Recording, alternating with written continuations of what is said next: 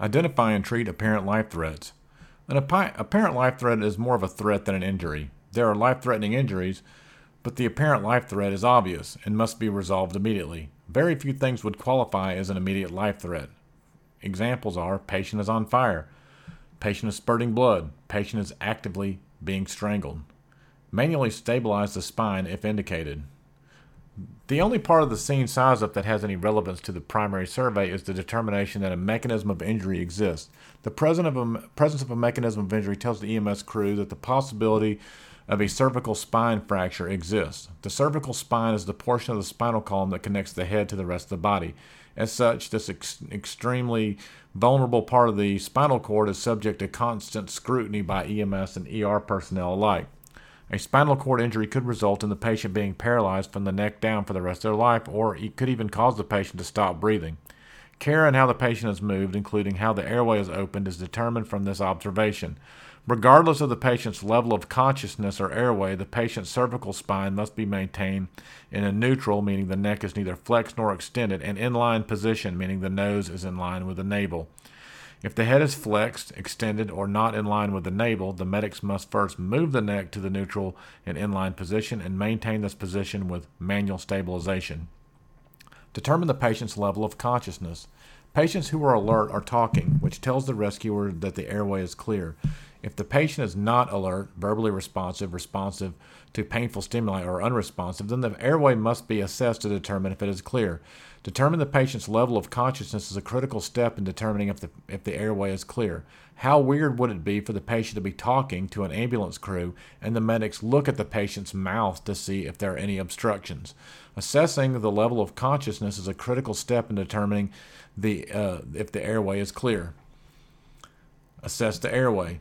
If the patient is alert and talking to EMS, the airway is clear, at least for now. The matter of the airway becomes more complicated when the patient is not alert. In the case of a patient who is not alert, the airway must be opened. Then the rescuers look, listen, and feel for breaths coming out of the patient's mouth to determine if the airway is clear. If the mechanism of injury suggested a cervical spine fracture is possible, the EMS crew will open the airway with a jaw thrust technique. If the rescuers are not concerned about the condition of the cervical spine because there is no mechanism of injury, then the rescuers will open the airway with the head tilt chin lift method. If the rescuers open the airway and hear gurgling sounds, the medics will log roll the patient and suction the oral pharynx to clear the airway. The airway must be clear before any further assessment is considered. Assess breathing. After the patency of the airway has been assured, the patient's breathing is assessed. If the patient is unresponsive, there's a very possible that the patient needs positive pressure ventilation. If the patient is not alert, assessment of the rate, rhythm, and quality of respiration is made. If the patient's respirations are shallow, too fast, or too slow, positive pressure ventilation is indicated. It seems counterintuitive to ventilate a patient who is breathing, but when a patient is only breathing 4 times a minute or barely moving any air because they are breathing 40 times a minute and unresponsive, the patient won't be moving enough air to stay alive for any reasonable period of time. For this reason, the EMS crew should always be ready to ventilate an unresponsive patient.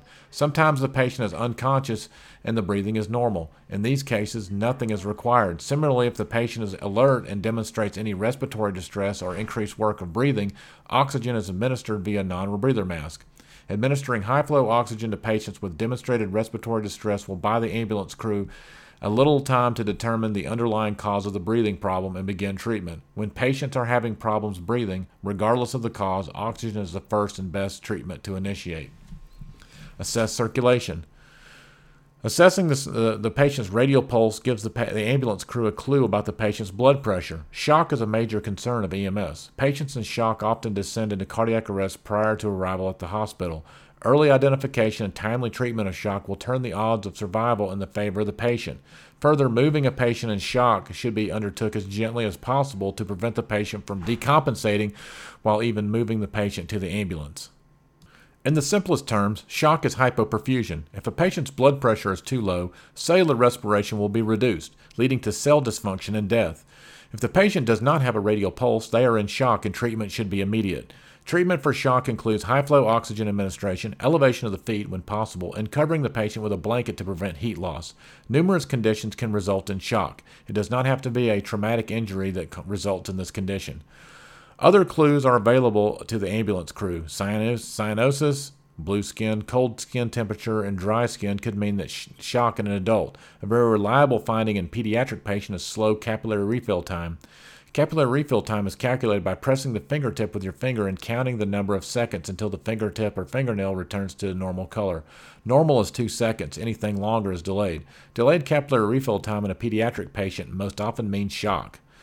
In addition to assessing the radial pulse, assessing for major bleeding. This is different than the apparent life threat, which was spurting blood, and stopping the bleeding is critical at this stage. Stopping bleeding is accomplished with direct pressure. Direct pressure may have to continue throughout the movement of the patient to the ambulance and even to the ride in the hospital. For this, the EMS crew may opt to delegate this role to another rescuer. Choose a follow-up assessment. Based on the presence of a mechanism of injury from the scene size-up, it may make more sense to look for injuries. Looking for injuries is accomplished with a rapid trauma assessment. If there is no mechanism of injury and the patient is conscious, then it would make more sense to ask questions. EMS will ask questions and perform further assessment guided by the focused history and physical exam.